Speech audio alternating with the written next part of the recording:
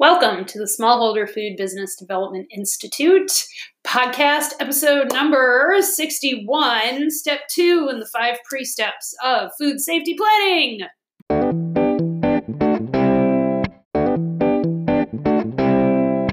Welcome to the Smallholder Food Development Institute podcast, where we serve up truth so that you can build the profitable, sustainable food business you've always dreamed of. Now here's your host, Dr. Michelle Pfannenstiel.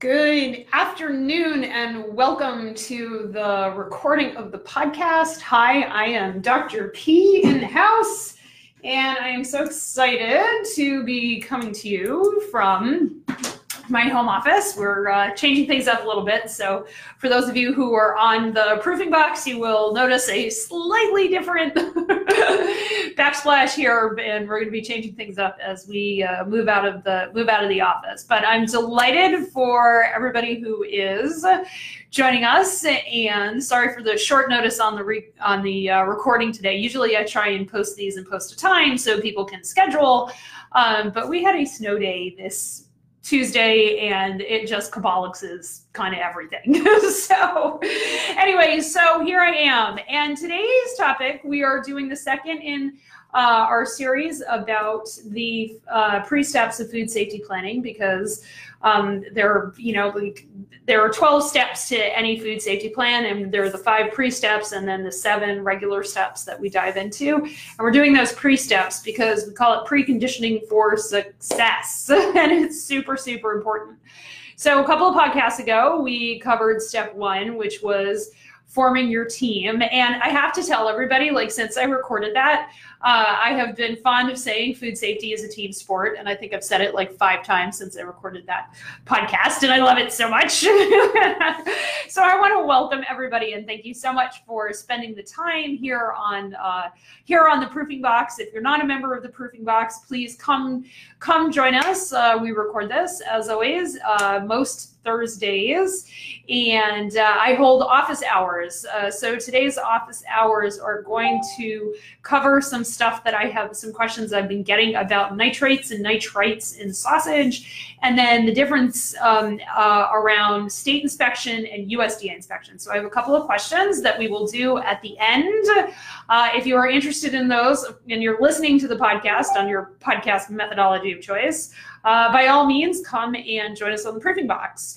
And if you like the podcast and want to get the chance to have a free consult with me, where I promise not to sell you anything, go leave me a 5-star review on your podcast methodology listening of choice, and I will be picking, starting in the new year, I will be picking folks who have reviewed the podcast and reach out to them for a phone conversation about their business dreams around food. So anyway, so let me help you.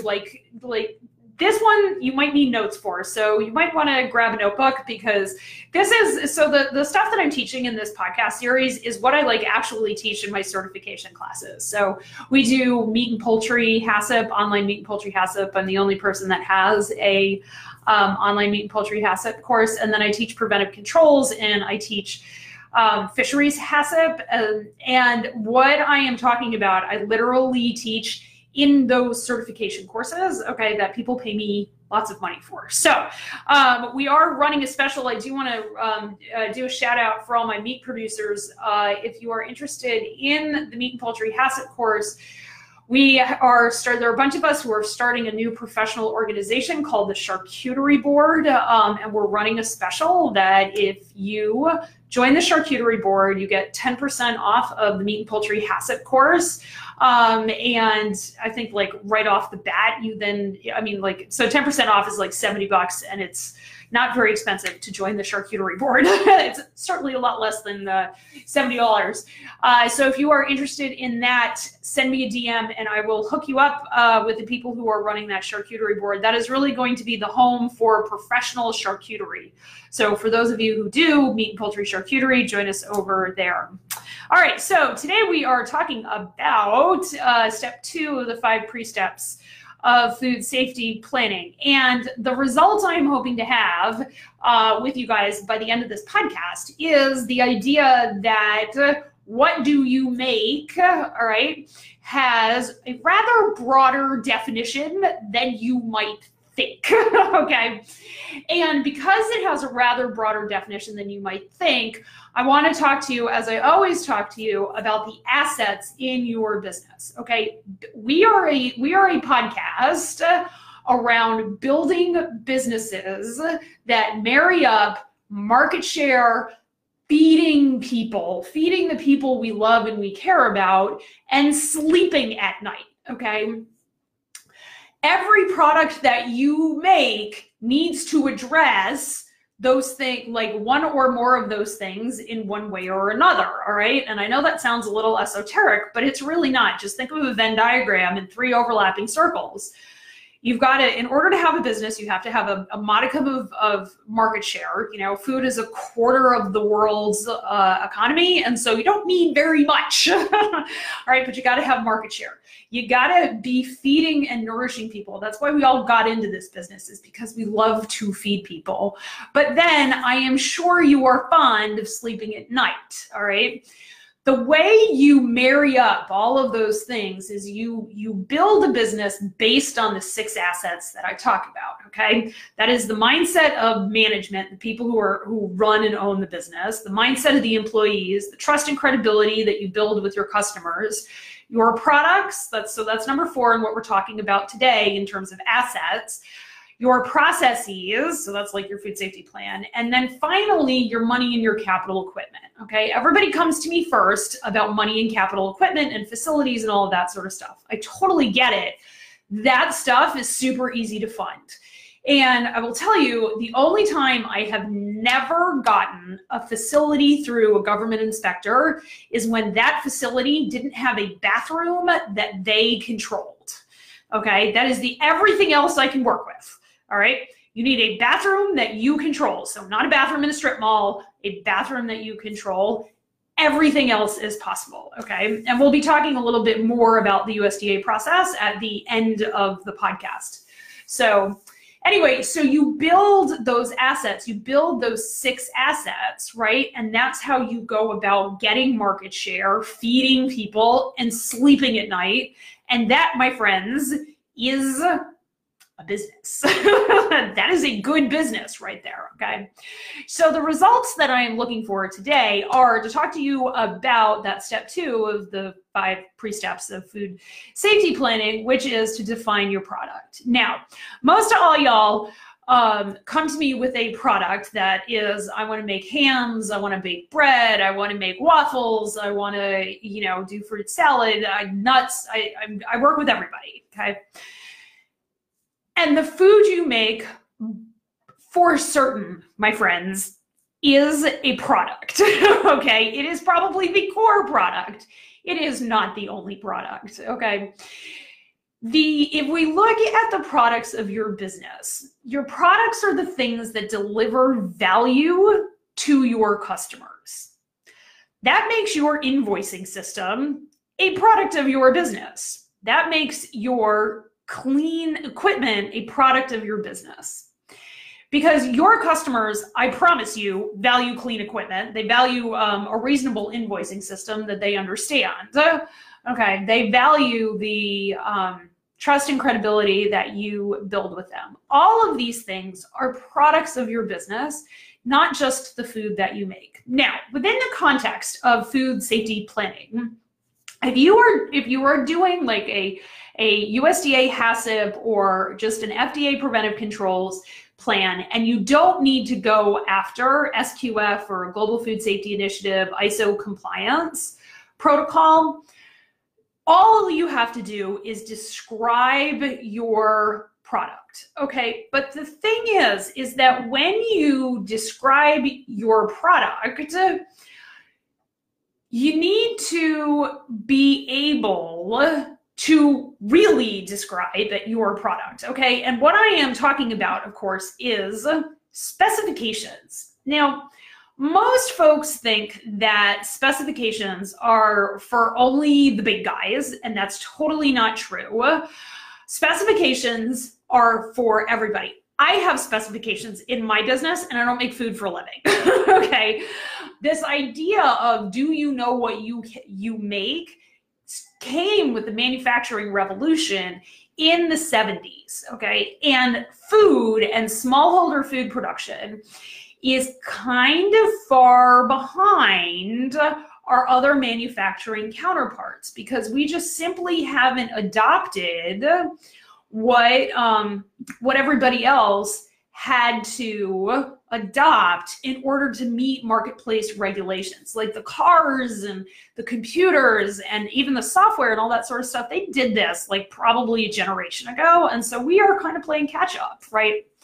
And so when I talk about specifications, let's talk about food specifications first of all, because that's where most of you are, is that you are building your finished product specifications for your food, okay? And in terms of food safety planning, and the second pre-step of food safety planning, we're really talking about what the heck is your product, but I am talking about it in vastly more detail than you are probably talking about it.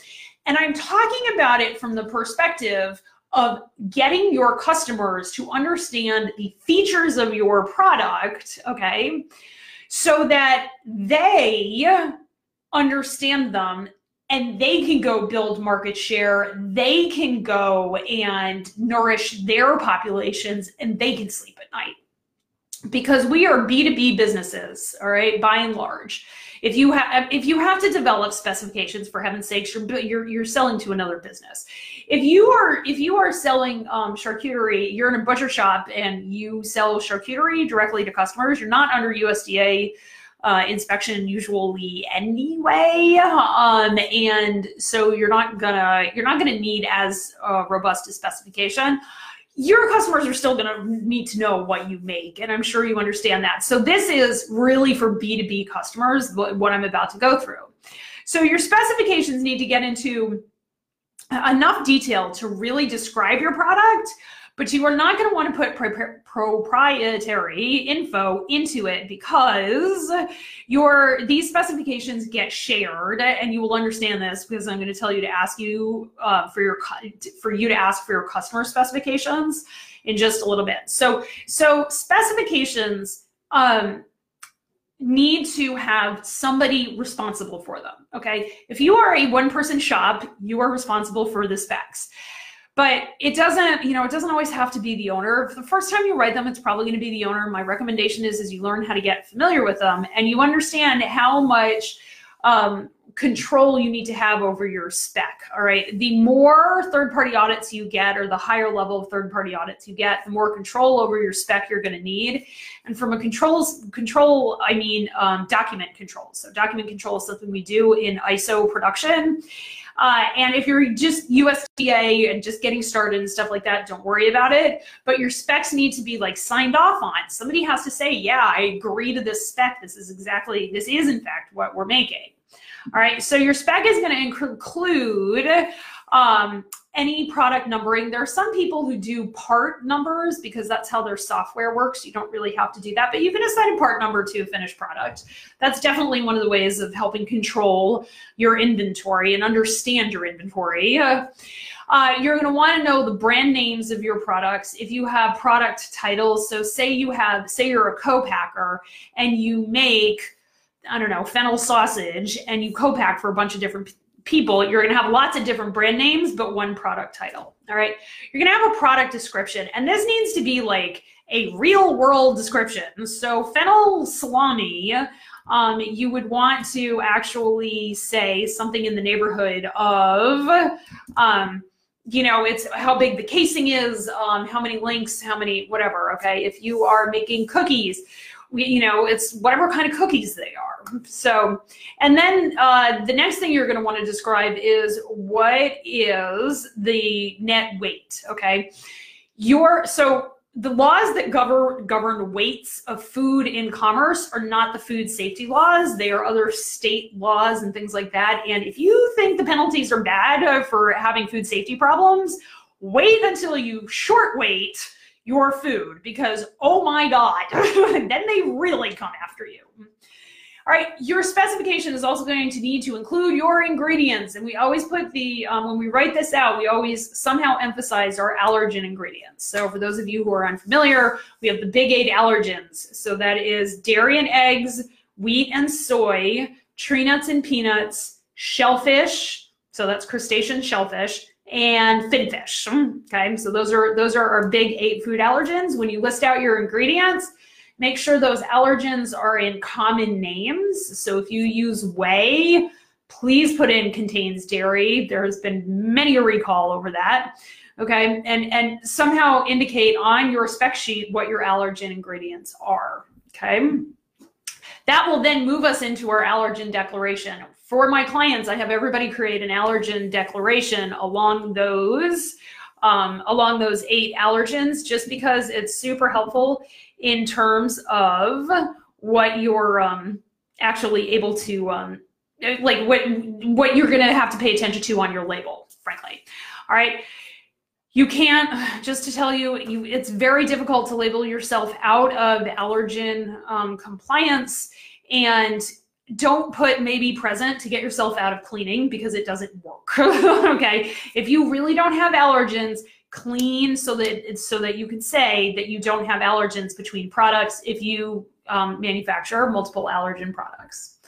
All right, next, your customers are going to want to know the storage and usage info of your product.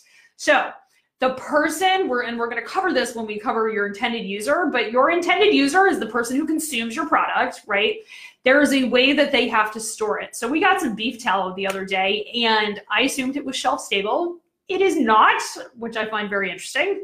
But when you sell things as rendered beef, rendered lard, it doesn't have to meet the standard of identity. So, or rendered tallow, I guess.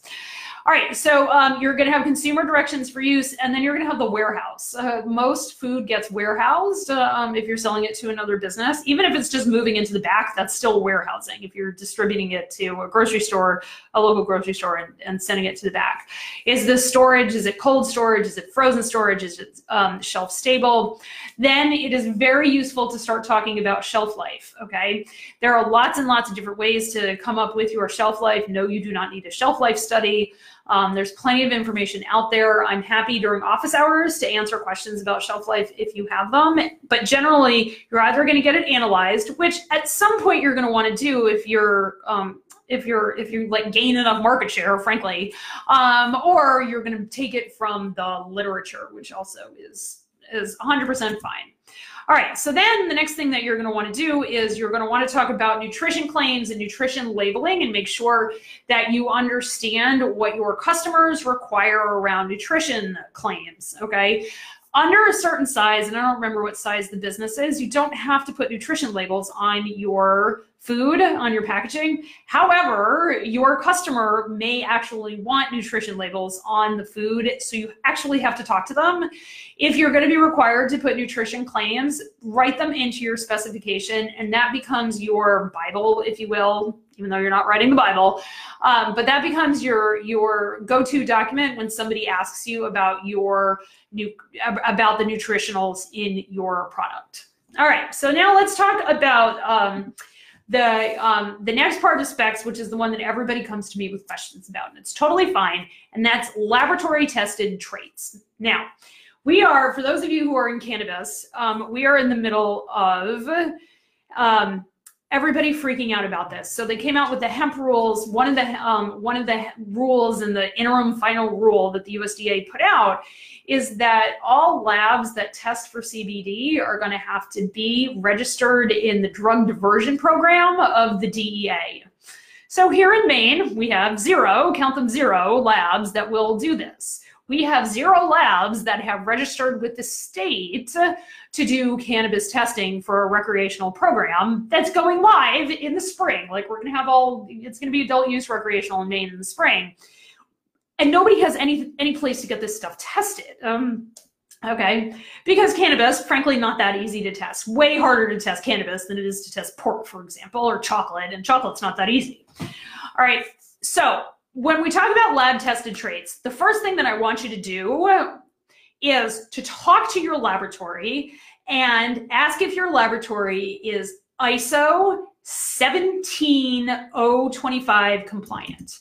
Okay, and I'm going to put that in the comments. All right, your laboratory should be ISO 17025 compliant. Now, not only do they have to be ISO 17025 compliant, they have to be ISO 17025 compliant for your test that you're asking. So listeria, if you're asking for like listeria testing in chocolate, they have to have an ISO compliant test for that. So the lab itself and all the testing. The next thing that I want you to ask for is, have they validated to the matrix? Okay. Not all of you have easy matrices. So the matrices is the food itself. So if you were submitting a ham, the matrix is the ham. If you're submitting a chocolate, the matrix is the chocolate. Food chemistry is difficult, and if your laboratory doesn't have its testing validated to the matrix, your tests may not be valid. So you send off a test for Shiga toxin E. coli, unless we know that test works with your food, your test isn't valid. So you gotta ask these questions of your lab, okay? And you put the information about the test in your specification. The information will come to you as an AOAC number, usually, okay? I highly recommend AOAC. There are some of you who are gonna have to do US Pharmacopoeia testing standards. I don't like those very much. And given the option, I would absolutely go for genetic testing over ELISA testing, or what we call immunohistochemistry, okay? And I know that's a lot. Feel free to come back during office hours and ask questions about that. Take notes and re-listen to this when you are finding your laboratory for your food. Alrighty, so we test for a whole bunch of different things, and not all of them are laboratory testing. Like your spec has to include weight, height, length, width, if that applies to your product, as well as things like total plate count. So that's the aerobic, those are like the spoilage organisms, yeast and mold. That's very, very important in cannabis. Generic coliforms, which are things that look like E. coli but are not necessarily E. coli. They're an indicator of filth. Actual E. coli, so generic E. coli. Salmonella, Shiga toxin E. coli. If you're in a, if you have a food that has Shiga toxin E. coli, that's reasonably likely to occur. And then Listeria. All ready-to-eat foods should, at a minimum, have testing for Salmonella, Shiga toxin E. coli, and Listeria. It's just like that is in the like sleep at night portion of our Venn diagramming. Okay. And then the question is like, where the heck do you find the info? Well, the good news is I run office hours, so you're feel free to log on to the Proving Box on Thursdays and find me for office hours and ask. PubMed is a really good resource. So that's a resource out of the National Institute of Health here in the United States. You can do a lot of Googling, but of course be very wary of Dr. Google, okay? The other place where you can look is your customer specifications. If you are buying from big people, you know, and like fairly large companies, they probably have specifications. Ask for them. Okay, you can get a ton of info from your clients. All right, so what's the next thing in describing your food? I want you to look at what we call the organoleptic traits. Organoleptic is like one of my favorite words. And the organoleptic testing is testing using your 5 senses. Okay, so your food has a very specific taste. And I think my favorite is the people who describe certain New Zealand, is it New Zealand Chardonnays, cat's pee on a gooseberry bush. I mean, like and there's a wine out there called Cat's Pee, and it's PHEE or something like that with a cute little cat on the label. So your food definitely has a taste, right? Write down what that taste is. Do your very best. You don't have to describe it like wine, but you know, your food will have a characteristic taste. Your food will probably have a characteristic smell. Sometimes your food has a sound. Cooked bread sounds hollow. All right. And you've got to, you know, I can tell a sound difference between a case hardened sausage and a sausage that's been aged in the right amount of humidity. And so you're going to want to, so one's kind of a softer thump and one's a harder crack. So you're going to want to, if you can, talk about what your product sounds like, how your product feels, and then what your product looks like. And I recommend a color wheel. Your product probably has a certain color, and it's very important to remember that people buy with their eyes. And the more you can describe what your product is supposed to look like, what color it's supposed to be, then the more likely you are to make the same product over and over and over again. And of course, I have to tell you, the definition of quality is conformance to specifications, okay? So all of that commodity food out there, my favorite example is Kraft macaroni and cheese. That is, under an ISO definition, one of the highest quality foods out there because, man, that stuff never wavers from its specification. I mean, when have you ever opened up a box of, even if it's like Annie's mac and cheese and not Kraft macaroni and cheese, that it's ever any different? All those elbows are completely identical. They never vary. The cheese sauce is, it's uniform granularity because it's like powdered cheese. It's always the same size. It's like those things never vary. And that, I hate to tell you, is the definition of quality. Okay, so then the next thing we want to talk about is you've got to actually get that stuff packed and delivered. How is your product delivered? Is it cased? Is it palleted? Is it rainbow palleted? If you don't know what that is, come to office hours and ask me.